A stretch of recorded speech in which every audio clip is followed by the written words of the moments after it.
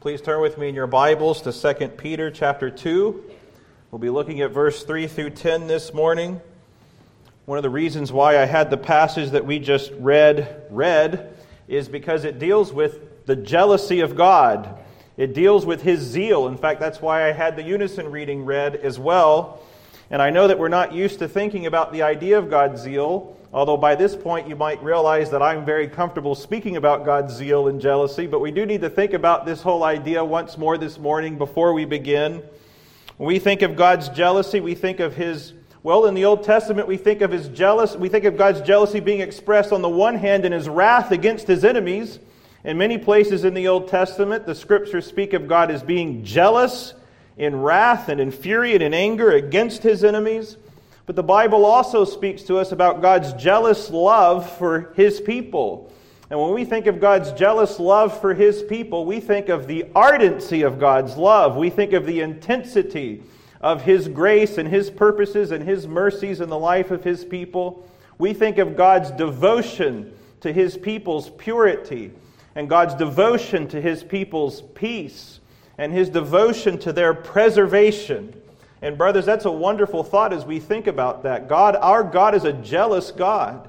He's a God who loves us if we're in Christ Jesus. God loves us. He protects us. He cares for us. He watches over us. And He does so with zeal. He does so with ardency. He does so with devotion. And we see that beautifully illustrated for us in Isaiah 42, and we had it illustrated for us in Zechariah chapter 8. And we're coming to another passage today where we see something of God's ardency. Now, the word jealousy or ardency or zeal we're not going to find in 2 Peter chapter 2, verse 3 through 10, but the whole concept is sitting behind this text. It's the spirit in which this text is spoken. And so I wanted you to be thinking about these things. We're going to continue our series then this morning in 2 Peter chapter 2. We've been in a series in 2 Peter. We've been speaking about Christian growth or growth in the Christian life from 2 Peter. Peter commands us in 2 Peter to grow in the grace and knowledge of our Lord Jesus Christ. And we're in the middle of this chapter 2 of 2 Peter that deals with a warning to us, vital to our Christian growth, Peter is saying, is that we be aware of the fact that there will be false teachers in our midst. There will be wolves, fierce wolves. There are dangers in the Christian life, and we must be aware of them. And we talked about the nature of these false teachers and the nature of that danger and the care that we are to have towards them last week. But this week, Peter's going to turn the page, and he's going to begin to comfort us, and he's going to speak to us about the destruction of these false teachers, the destruction of these false brothers that are in our midst, and God's preserving care and love and protection over us. And we could just sum up the whole sermon like this: swift destruction to the ungodly, swift deliverance to those who trust in Jesus Christ. And so it's an amazing passage that we have before us, and I hope that it will be very encouraging to you, very edifying to you. I hope that it will strengthen your faith in the Lord Jesus Christ. Our God is a jealous God. And this message, on one hand, startles us, and it is very encouraging to us. And we need to think about both of those. It startles us a little bit to think about how much zeal and intensity our God has towards us. It awakens us. I hope that it alerts us. It helps us to look at our Father and our Savior, and to look at ourselves and to see how easily we are drawn away into spiritual apathy and spiritual laziness on one hand. And yet we have a God who cares for us. When we are apathetic, He is not. He's at work. When we're lazy, He is not idle. When we are cold in our hearts, He is hot in His devotion towards us. And all of that, it confronts us, but it also comforts and encourages us. So let's take a look at the passage, 2 Peter chapter 2. I'm going to start with verse 1. I'm going to read through these verses, verse 1 all the way down to part of verse 10. And before I read them, let me say one more thing about the structure of 2 Peter chapter 2. It'll be helpful to note this. The interesting thing that we see happening in 2 Peter chapter 2 is that Peter is on fire. He is really hot. He starts out a little slow, but he starts speeding up, and we're getting into that place where he's really driving home his points. He can hardly keep up with himself. But his structure is very simple here. He lays down a propositional statement. He says, look, God is not idle or asleep when it comes to the destruction of the wicked. And God has never been idle or asleep when it comes to the destruction of the wicked. And then he's going to give us 3 examples from the Old Testament that illustrate the idea that God is not idle or asleep in the destruction of the wicked. But as he does so, he gets ahead of himself a little bit. He starts talking about false teachers and the destruction that's going to come upon them. And then he expands to all of the ungodly, because false teachers are just sinners like the rest of us are. And there's a destruction that's coming not just upon the false teachers, but upon all of the ungodly. And as Peter's developing this thought, again, he's getting ahead of himself. He starts to bring in the godly. He starts to bring in Noah and Lot and examples of the way that God preserves his people and keeps his people from the temptation of the wicked. And he does so even in the face of their weakness and of their sin and of their laziness. And he's making this whole point that our God is a God who is on fire, jealous and zealous for the destruction of the ungodly, for the sake of the people that he loves, for the protection and care of his precious people. And again, I hope it's very strengthening to us. So after having said all of that, let's finally get to the passage. 2 Peter chapter 2. I'm going to start in verse 1 just so you can see the build-up here. It's helpful to see it. So here's where he begins. But false prophets also arose among the people, just as there will be false teachers among you. There's the warning.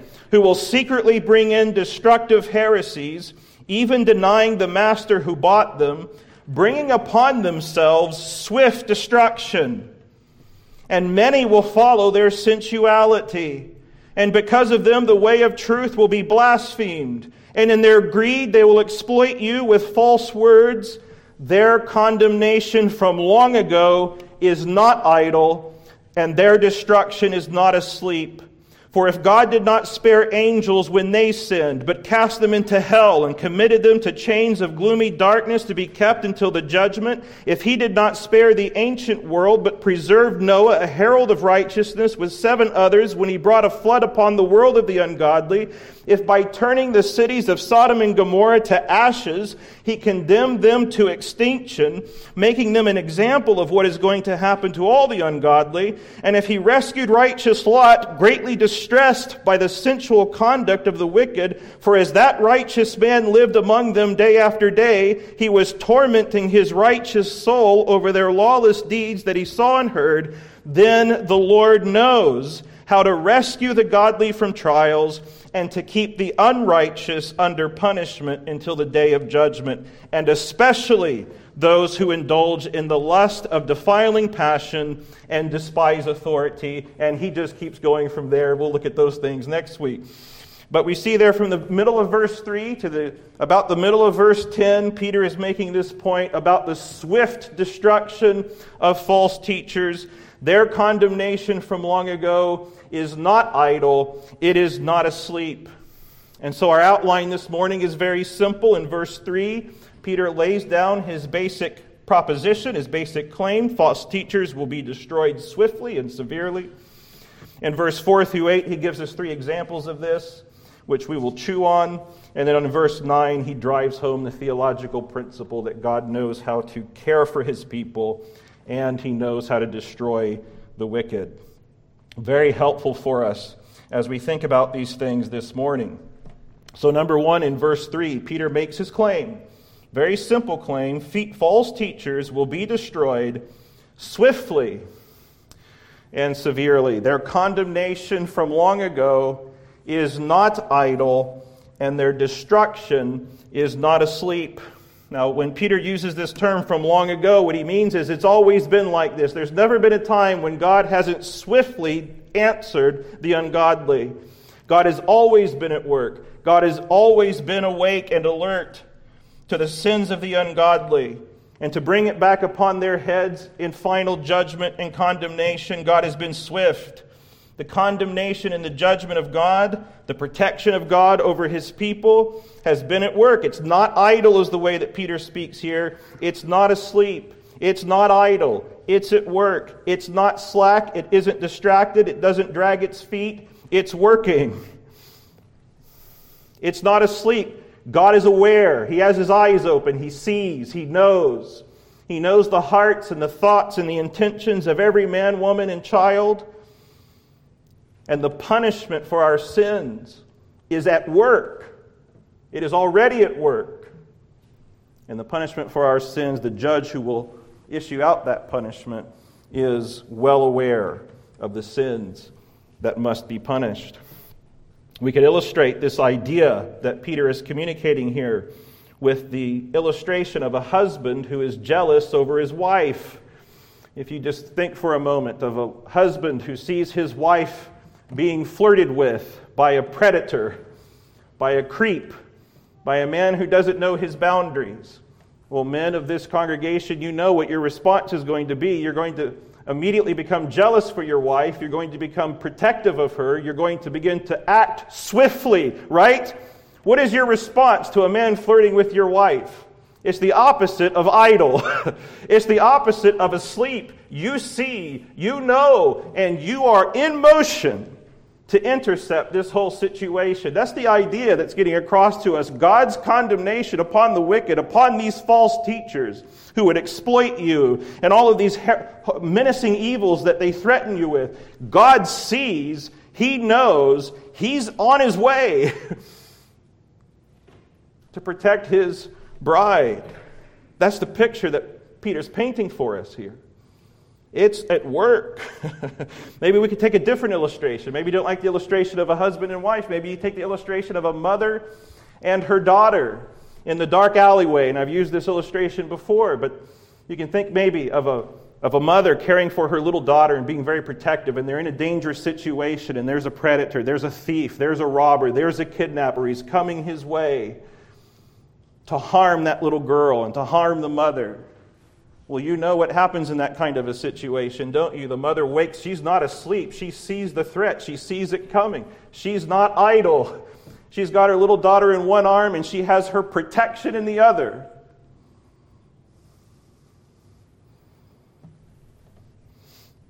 There's a swiftness here. There's an immediacy that is being communicated here. God is at work.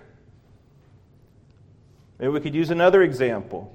The Bible uses the example of wolves in the midst of God's sheep as an example of the false teachers and the ungodly in the midst of His people. And they threaten God's flock. Well, then the picture would be something like this. You have all of these fierce wolves surrounding the sheep of God, but there's a fiercer wolf behind them, a fiercer predator. Or maybe we could put it like this. There's a fiercer shepherd who sees those wolves, and the staff is already in motion to drive those wolves away. God's punishment upon the ungodly is not idle. It is not asleep. God is not asleep. God is not idle. He's at work to protect His people and to bring swift destruction upon those who would threaten their purity and their peace. Oh, it's a startling message, isn't it? It's an alarming message. Oh, it's a good message if we receive it by faith. We praise the Lord, our God. Sometimes it seems to us, however, that God is asleep. Isn't this why Peter has to exhort us like this? Isn't this what moves him in this passage? Sometimes it looks like God is idle. Sometimes it looks like God is shuffling His feet.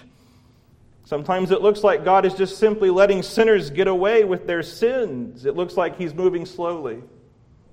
And Peter here is assuring us that is not the case. In fact, this becomes one of the themes he picks up again in 2 Peter chapter 3, where he tells us that the Lord is not slack concerning His promise.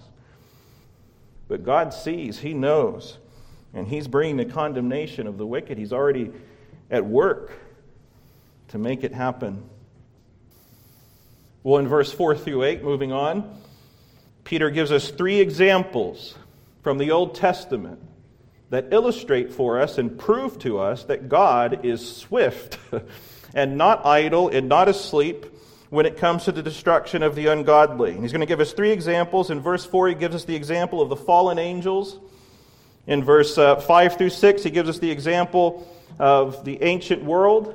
And in verse 6 through 8, he gives us the example of Sodom and Gomorrah. In verse 4, the fallen angels. Look at verse 4. For if God did not spare angels when they sinned, but cast them into hell and committed them to chains of gloomy darkness to be kept until the judgment.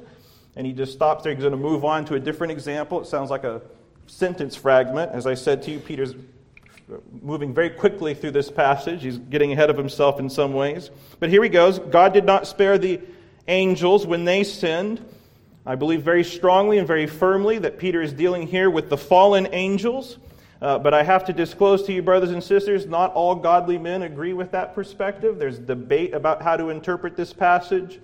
And I know it's a little bit of a sidetrack in our sermon, but it's important that I cover it with you, just so that you're aware that the fact that I'm presenting to you something that I can't be dogmatic about, which is a little frustrating to me, but I have to do it. There are godly men who have a disagreement about this. So, what is Peter talking about when he talks about the fallen angels here? Are the angels who sinned? He doesn't use the word fallen angels. I've used that word. That's my opinion about this passage.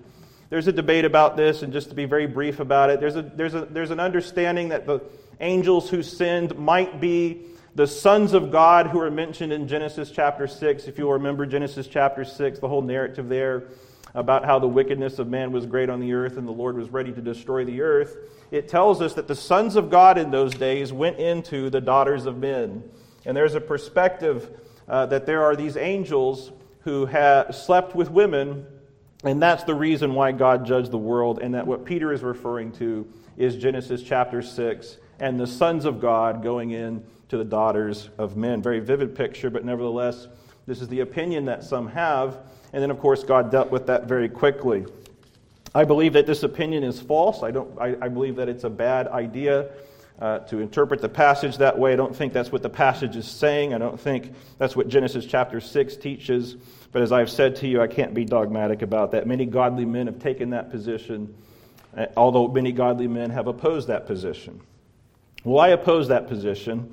I think that what Peter is talking about here is clearly the fallen angels. He's talking about the fall of Satan and the demons and the angels who went with Satan when he fell. Now, let me say this very quickly. There's many people who think that the Bible does not teach the fall of the angels or the fall of Satan. It's something that we have to assume. Again, there's many godly men who believe this, who think this.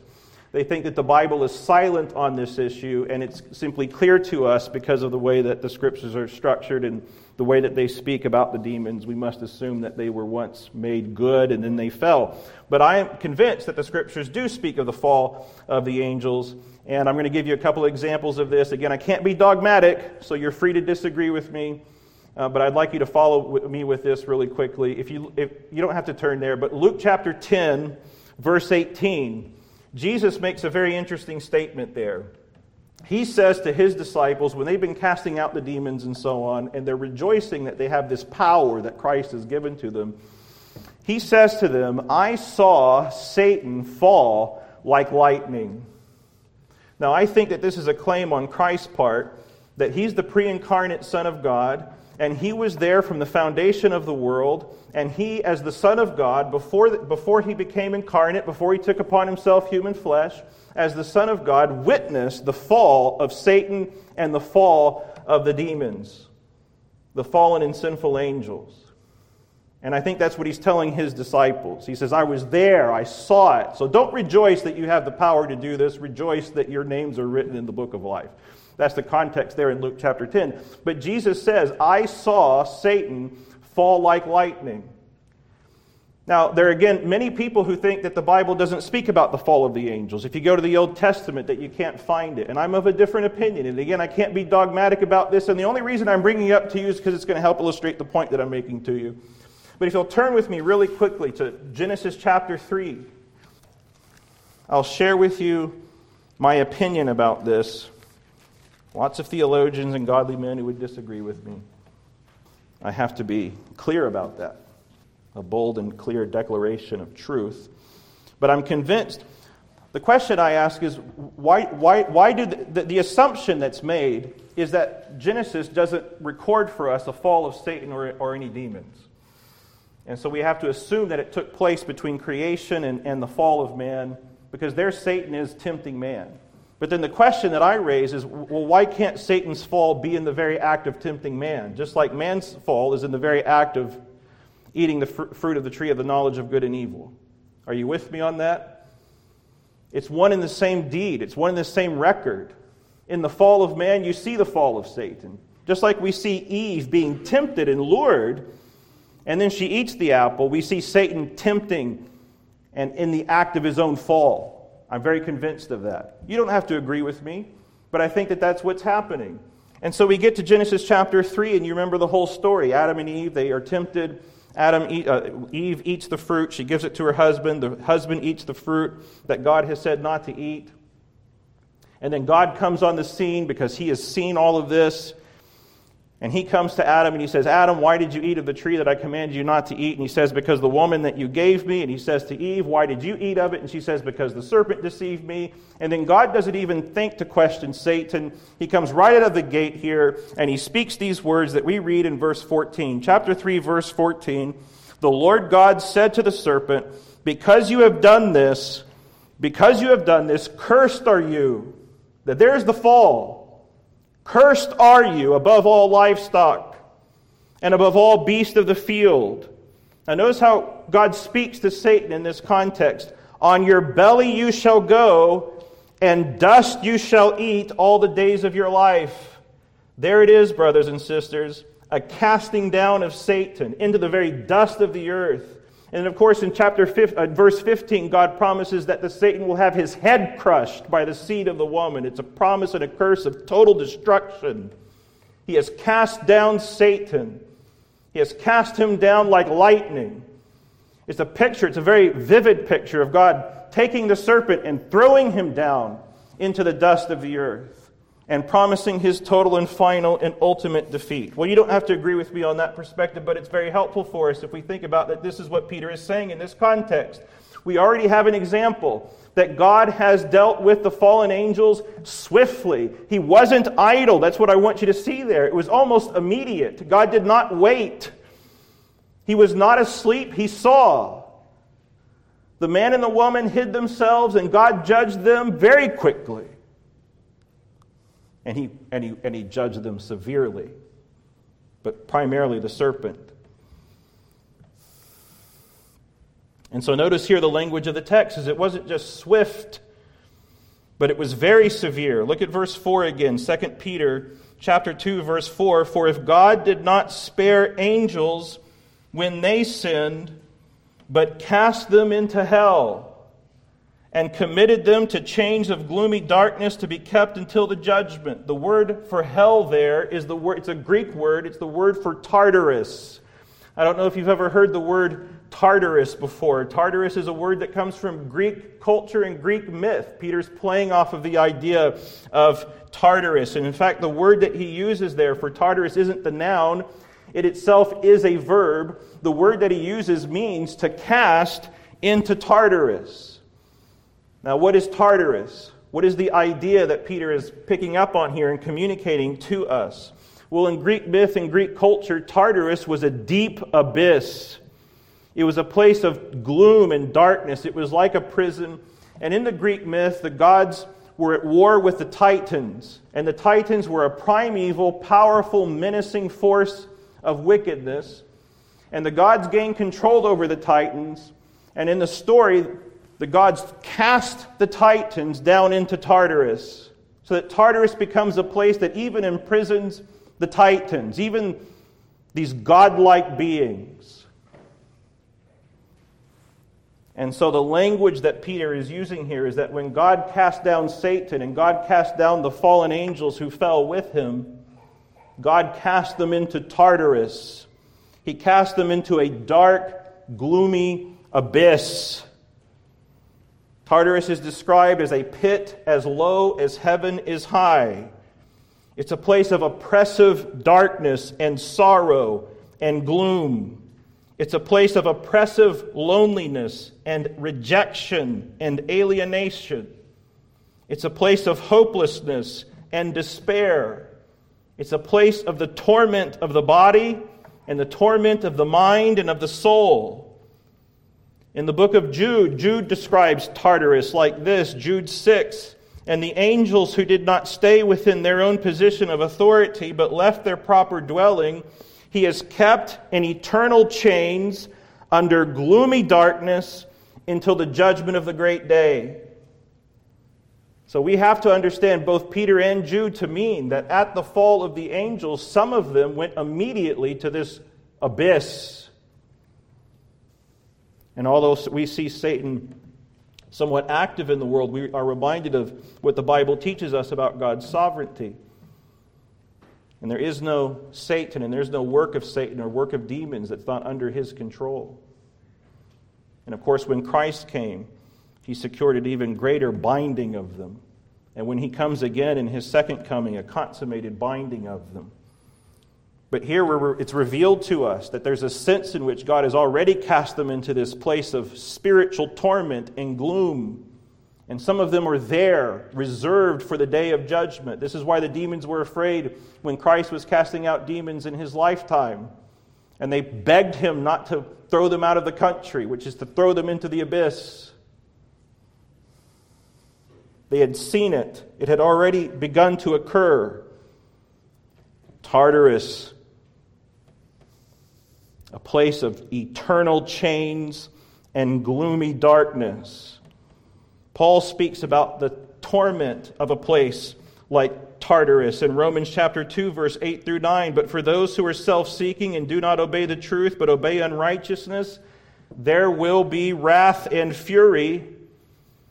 Paul uses those words to express to us the intensity of the punishment, the intensity of God's indignation against the wicked, the power, terror, and severity of the punishment, wrath and fury. Verse 9, there will be tribulation and distress for every human being who does evil, the Jew first and the Greek. This helps us to think about the kind of torment the angels must be in Tartarus. Jesus speaks about the terror and severity of Tartarus, the alienation and the rejection of it. In those dreadful passages that you might remember, Matthew chapter 8, verse 11 through 12, I tell you, many will come from east and west and recline at table with Abraham, Isaac, and Jacob in the kingdom of heaven, while the sons of the kingdom, that's the Jews, the unbelieving Pharisees, and those who follow them will be thrown into outer darkness. There's the contrast we have of those who are brought into the kingdom and those who are rejected. Jesus calls it being thrown into outer darkness. In that place there will be weeping and gnashing of teeth. He says something very similar in Luke chapter 13, verse 28. In that place there will be weeping and gnashing of teeth when you see Abraham and Isaac and Jacob and all the prophets in the kingdom of God, but you yourselves cast out. It's a place of gloom, oppressive sense of alienation. Isaiah in the Old Testament, chapter 24, verse 14 through 17, paints a similar picture to this. He paints a picture there of all of the people, all of the elect angels and all the people of God in heaven singing God's praises. And then in verse 17, he turns our attention in the image that he's painting there, and we see a picture of a sinner. He's by himself, he's alone, he's far away, he's cast out. He can hear the singing in the far, far, far distance. And this is how Isaiah records the words of this man's anguish. He cries out in Isaiah 24, verse 17, I waste away, woe is me. The traitors have betrayed, the traitors have betrayed. This is a very powerful image of the gloom and the darkness and the alienation and the separation of this abyss that God has cast the angels down into. Peter is saying God has already done it. There are already those who are there. He did it to the fallen angels, and He'll do it to you unless you repent of your sins, unless you can receive some kind of mercy, because it's in God's justice that He deals with sinners this way. It's with justice that God deals with the fallen angels this way. If God treated the fallen angels like this, Peter's argument is, then He'll treat the false teachers this way. And God is already at work to make it happen. He's not idle about it. He'll be swift. And if God treats the false teachers this way, this is how He'll treat all of the ungodly. And so there's a call here today to repent and to fly to God, your only hope, and to beg Him for His mercy and to trust in Him, because He promises in His Word. In fact, He commands in His Word. He commands all people everywhere to repent of their sins and to come to Him and find salvation and relief from this kind of punishment that's coming because of their sins. If you're here today, because of your sins, God commands you to turn from your sin and to trust in Him and to be saved from the abyss, from the Tartarus that your sins have brought upon you. If God can cast you there, He can save you from there. And the message of the gospel is to trust in Him and to believe in Him and to be saved. That's something the angels didn't have the privilege of, because Christ didn't unite Himself to the flesh of the angels, of the nature of the angels. And there is no covenant by which they can be saved. They're in that abyss, and they're destined for that abyss, and there's no hope of salvation.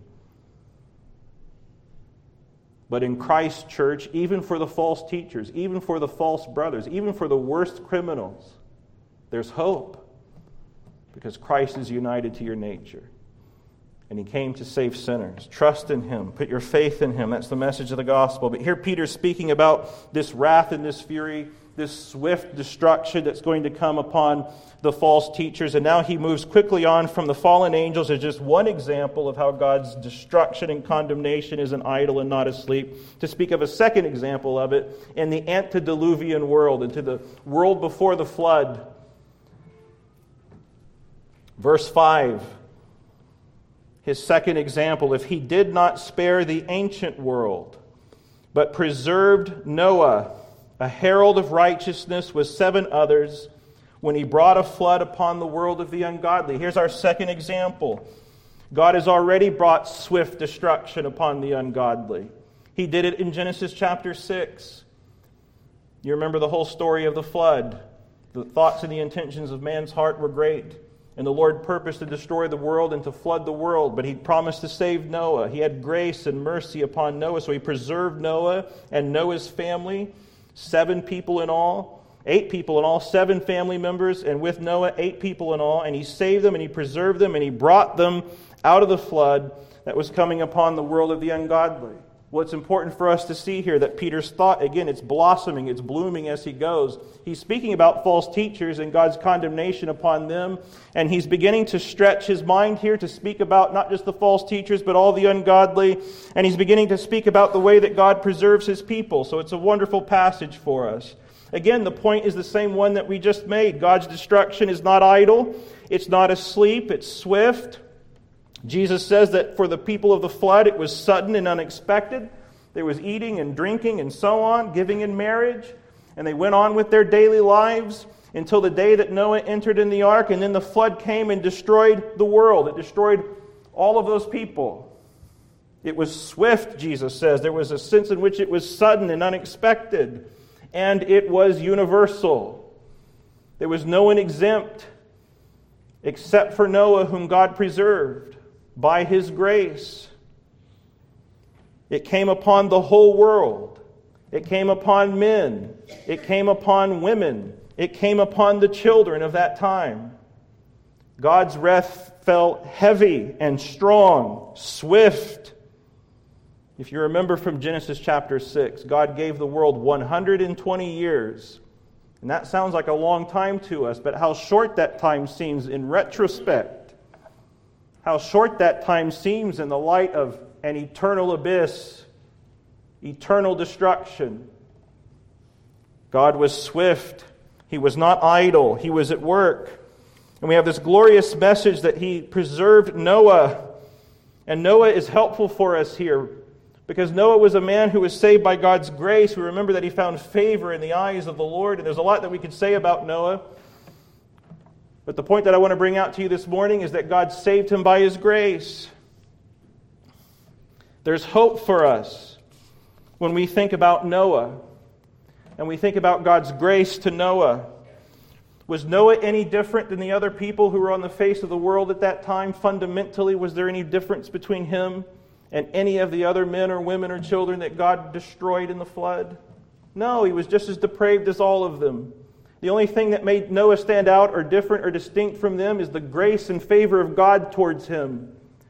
and the power of God in his life to effect in him repentance, so that he was a blameless man in his generation, the text tells us. And God was kind and he was gracious to Noah. And the same message is here for us today. If God will show you grace, if he'll show you mercy, you can be saved from the coming destruction.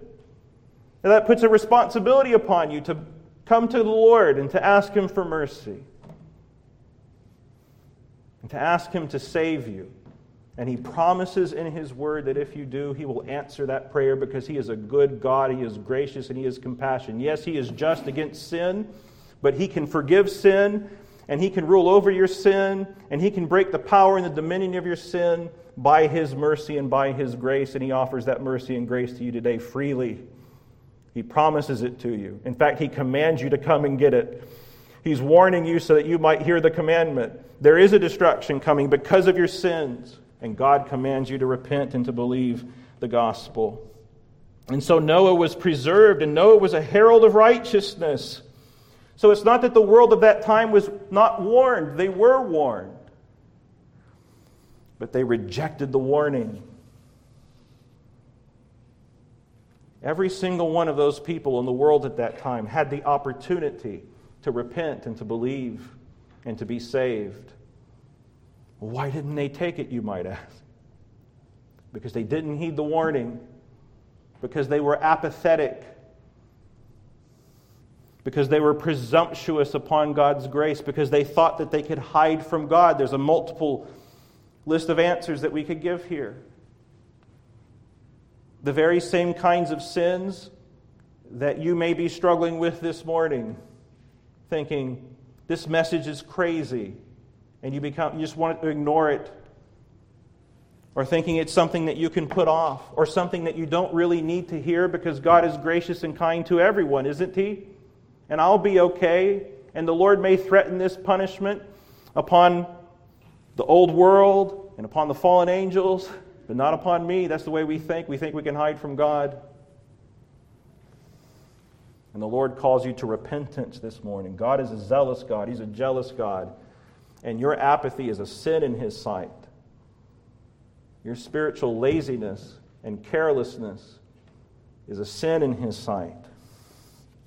But he calls on you to repent and to come to him and to ask him for mercy and forgiveness. And he promises that he'll extend that to you. So Peter gives us these two examples. The first is the fallen angels, swift destruction.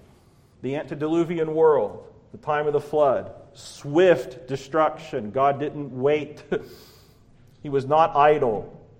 He was swift. He saw. But then he gives us a third example, and the third example are the Sodomites, the cities of Sodom and Gomorrah. Look with me at verse 6. If by turning the cities of Sodom and Gomorrah to ashes, he condemned them to extinction. Now the ESV uses that language of being condemned to extinction to communicate this devastating destruction, the finality of it, the completeness of it, the thoroughness of it. God destroyed Sodom and Gomorrah in his condemnation to extinction. He obliterated them. It was a fierce wrath. The King James Version translates this word as God overthrew Sodom and Gomorrah. Again, it's a picture like we saw with the fallen angels. The idea is that although sulfur rained from heaven upon Sodom and Gomorrah, all that was left in the end was an ash heap. All that was left was dust. And so the idea that Peter's communicating here, it was like God picked up those cities and threw them down with such rage and such power and such fierceness that they turned to dust. There was nothing left. He turned the cities of Sodom and Gomorrah to ashes. He condemned them. He overthrew them, making them an example of what is going to happen to the ungodly. Again, the language here is very vivid. It's very strong. The focus is on ashes. The picture is of fire. We think in the New Testament of a lake of fire. We think of Revelation chapter 20, verse 15. If anyone's name was not found written in the book of life, he was thrown into the lake of fire. What a horrific image that is. Isn't it a lake of fire? That's the kind of image that keeps me up at night. Seriously, it's scary. Can you think of anything worse? Can you even begin to imagine what it must be like to be in a lake of fire, to swim in a lake of fire forever and ever with no hope of escape? The kind of pain that must be. And there's some people who come to that passage and they think that it's metaphorical, which is to say that the best description that we can come up with in this life is a lake of fire, which is to say that the torments of hell must be even worse than what we can imagine being in a lake of fire is. The torments of body, the torments of soul, the torments of mind.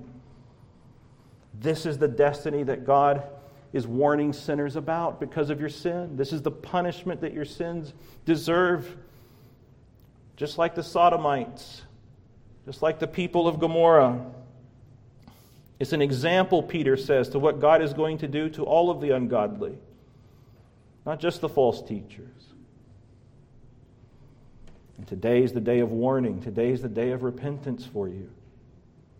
To flee to the Lord God and to ask for mercy and to turn from your sins and to receive the forgiveness that He freely offers through His Son, the Lord Jesus Christ, and to be saved. But notice how this unfolds in Peter's mind. In verse 7, he now turns his attention to Lot. God rescued righteous Lot. Again, we see Peter's mind blossoming here. We see him branching off. He has an idea about God's condemnation being swift to the false teachers, but his mind is moved into the preservation of the righteous. Look at verse 7. If he rescued righteous Lot, greatly distressed by the sensual conduct of the wicked. And brothers, let me just pause there and say, is it not distressing to us? Remaining sin in our own hearts, remaining sin in the world around us. Does it not cause us to grieve? Does it not cause us to long and to hope for the world to come and the final coming of Jesus Christ, when He will come to judge this world and to purge the sin that remains in us and the sin that remains in this world, and to cast out the evildoers and to throw them into that abyss so that they will never again disturb the peace or the faith or the hope or the love of God's people? And Jesus will usher in an age of righteousness. We long for that day. Well, so did Lot. He was greatly distressed by the sensual conduct of the wicked. Verse 8, for as that righteous man lived among them day after day, he was tormenting his righteous soul over their lawless deeds that he saw and heard. Now, what Peter's doing there is he's bringing out something very interesting about Lot. And I want to spend just a few minutes talking about Lot, because brothers and sisters, you and I, we are Lot. And Lot is a mixed bag. He is a walking contradiction. On the one hand, he's righteous. And why is Lot righteous? Because he believed God and it was counted to him as righteous. Just like it is for you and I if we're in Christ Jesus. We believe in the Lord Jesus Christ and we are counted righteous. We are clothed with Christ's righteousness. This was Lot. You remember in the Old Testament, he went out with Abraham. He believed the promise. He went with Abraham. And so Lot is called a righteous man. And he was a regenerate man. He had a new life in him that God had granted him, and granting him the gift of faith and being clothed in the righteousness of Christ. And he wanted to live a holy life. And he had learned to hate sin. And he was distressed by the sensual conduct that was going on all around him. And so he was a righteous man. And yet, look at where Lot is in the text. He was living among them day after day. And we don't have time to go back to Genesis and read the story of Lot, but it's because Lot put himself in that position because of his foolish decisions. Because he was a foolish man. He was a righteous man and he was a holy man, but he's a walking contradiction. He's like us. He was spiritually undiscerning. He was spiritually lazy.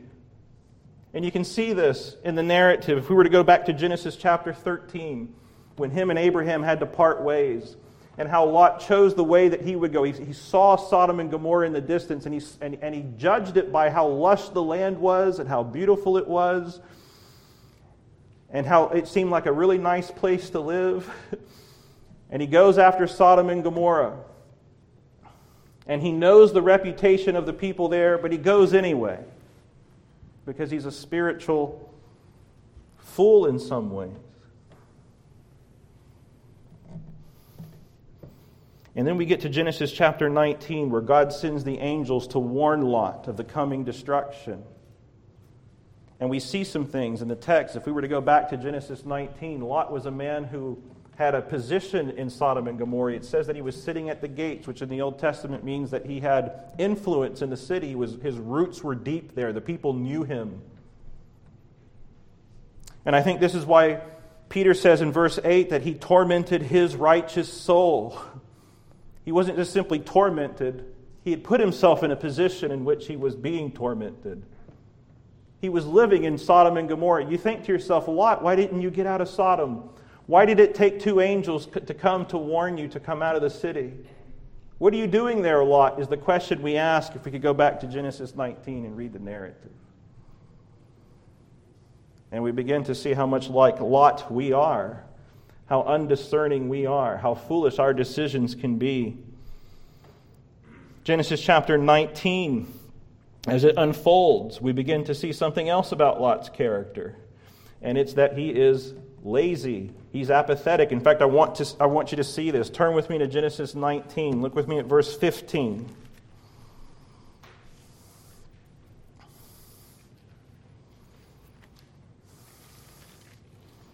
And maybe you're familiar with this story, and maybe you're not.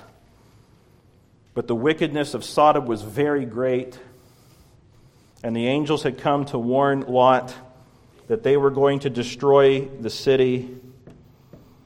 And they tell him to go warn his family and to warn his sons-in-law, and he goes to warn his family, he goes to warn his sons-in-law, and it seems to them like Lot is joking about this, that he can't possibly be serious. But then we read in verse 15, as morning dawned. Now I'm just going to pause right there because in the flow of the narrative, we haven't read the context. The whole point here is that Lot has had all night to get out of the city. Why is Lot still in Sodom? Is the question that we are asking at this point in the narrative. But notice this, as the morning dawned, the angels urged Lot, saying, up! Take your wife and your 2 daughters who are here, lest you be swept away in the punishment of the city. You see the urgency with which they're speaking to Lot. They've been speaking this way all night long. You've got to get out, Lot. You've got to go. But look at verse 16. But he lingered. He waited. He hesitated. So the men seized him and his wife and his 2 daughters by the hand. They took him by the hand, the Lord being merciful to him. And they brought him out and set him outside the city. And as they brought them out, one said, escape for your life. Do not look back or stop anywhere in the valley. Escape to the hills, lest you be swept away. Very urgent here, seeking to save Lot's life. And Lot said to them, oh no, my lords. Listen to this. Oh no, my lords, behold, your servant has found favor in your sight, and you have shown me great kindness in saving my life. But I cannot escape to the hills, lest a disaster overtake me and I die. Behold, this city is a near one. It's near enough to flee to, and it's a little one. Let me escape there. Is it not a little one?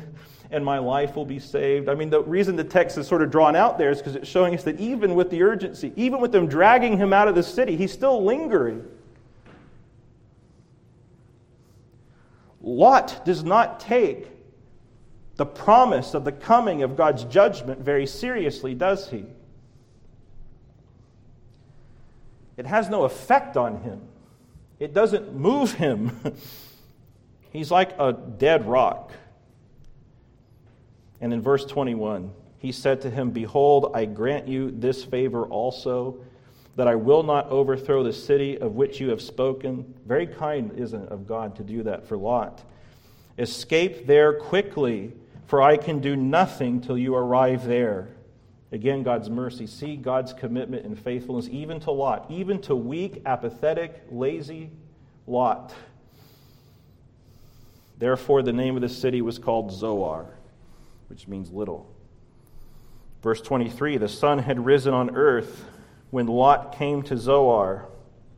Then the Lord rained on Sodom and Gomorrah sulfur and fire from the Lord out of heaven, and he overthrew those cities, and all the valley, and all the inhabitants of the cities, and what grew on the ground. Total destruction. But Lot's wife, behind him, looked back, and she became a pillar of salt. Now, certainly as we read that, we remember the warning that Christ gives us. Remember Lot's wife.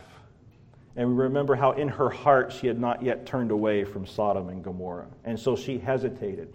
But the other thing to notice here in the narrative is that Lot's escape was so narrow that his wife, who is standing behind him, if she hesitated for a moment, was taken up in the destruction of Sodom and Gomorrah. And she herself was turned into a pillar of salt. The idea being she turned to ash and she was vaporized in God's judgment. And we see God's mercy upon Lot, and we see his wrath upon the wickedness of Sodom and Gomorrah and those whose hearts were still there. But it's a very powerful message to us then. Peter's making the point that we are, as Christians, this is part of what Peter's point is when it comes to false teachers and when it comes to the warning of their reality and when it comes to the seriousness of this whole issue of sound doctrine and being discerning and taking seriously the warnings, especially taking seriously the warnings of God's judgment, the doctrine of the coming judgment of God, we are just like Lot. We tend to be lazy. We tend to be apathetic. Our Father is full of zeal, and we have none. You can see the way that you can see this play itself out in a Christian's life in the world that we live in today, in the way that Christians tend to choose their churches. They make a choice of their church, like Lot made the choice of where he was going to live in the valley. And they don't consider doctrine, and they don't consider teaching and sound teaching to be number one on their list. They put instead things like fun, or the hymns that are sung, or how the pastors make them feel, or a host of other issues. And I want you to see the story of Lot, and I want you to be warned, and Peter wants us to see the story of Lot and to be warned. This is an apathetic way to approach the Christian life. Truth is essential. It's absolute priority to our Christian life and to our Christian growth. Lot tormented himself by the decision that he made, and he lost his wife to the deceptions of that place that he went. Let us repent. And let us turn from our laziness. Let us not be like Lot. However, let us be encouraged by this message that God preserved Lot even through all of Lot's weaknesses and even through Lot's failures and sins. God loved Lot, and God rescued Lot, even though Lot lingered and Lot was a little lazy. But then the application to us, brothers and sisters, is to love the Lord our God with the same intensity and zeal that He's loved us. At least to seek to. Your God is on fire for you if you're in Christ Jesus. Because of Christ Jesus, He's devoted to you. He's committed to you. He's faithful to you. With zeal, He pursues you. With zeal, He has brought home to you the graces of salvation. He has clung to you. He keeps you. He preserves you. Therefore, cling to Him. He is your God. He is your praise. He is your light. He is your life. Hold fast to Him. And so in verse 9 and 10, Peter drives home the point that he's been making here, especially about God's love. Look at verse 9. Then, if all of these things are true, if this is how God handles the angels, and this is how God handles the world before the flood, and this is how God treated Sodom and Gomorrah, and this is how He treated Noah, and this is how He treated Lot, then here's the conclusion we can come to, Peter says, verse 9. Then the Lord knows how to rescue the godly from trials. He knows how to preserve you. He knows how to keep you. He knows how to protect you. And God knows how to keep the unrighteous under punishment until the day of judgment. And especially those who indulge in the lust of defiling passion, that sexual immorality, and who despise authority. We can take that mainly to be theological authority. The theological point then underlying this text is God's fierce love in protecting His people. The Lord knows how to rescue you. He knows how to keep you. Therefore, brothers and sisters, be very encouraged and trust in Him and hold fast to Him and love Him and seek Him just as He has sought you, and seek to obey Him just as He seeks you. And if you're here today and you're outside of Christ, the Lord knows how to swiftly destroy sinners. That's the message. Look at the angels. Look at the world before the flood. Look at Sodom and Gomorrah. Look at what God did. Look at how fiercely He did it. Look at the abyss. That's your destiny if you're outside of Jesus Christ. Look at the flood that swept them away. That's your destiny outside of Jesus Christ. Look at the eternal fire of Sodom and Gomorrah. That's your destiny if you're outside of Jesus Christ. Your destruction, if you're outside of Jesus Christ, is not idle, and it's not asleep. The Lord sees you. He knows you. He sees your heart. He sees your soul. He sees your mind. He knows the things that you have done. And He's at work to bring your destruction upon you. Your condemnation is not idle. It is not asleep. The pieces of your life are like pieces on a chessboard, and the final and devastating checkmate is coming quickly. The sovereign Lord knows how to keep the wicked under punishment until the day of judgment. But here's the promise of the Scriptures. Here's the promise of the gospel. This is the message that we preach as a church. This is the message of Christianity. If you're outside of Christ, the sovereign Lord commands you to repent of your sin and to believe in Him and to be saved. He calls on you today to flee from the wrath to come and to find mercy in Jesus Christ.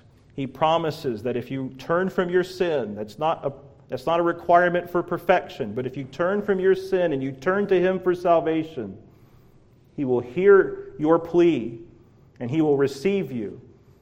And He will grant you in Christ the forgiveness of your sins, the removal of condemnation and punishment, and He will accept you as a son or a daughter, and He will be your God, and you will be His true son or daughter. That's God's promise to you today, and He commands you to take it. He commands you to receive it. He doesn't just invite you to receive it, He commands you to take it and to receive it. I invite you, the whole church here, every believer in this room says, come, we plead with you, come and receive salvation. But the Lord God of heaven and earth commands you to come. And so come and be saved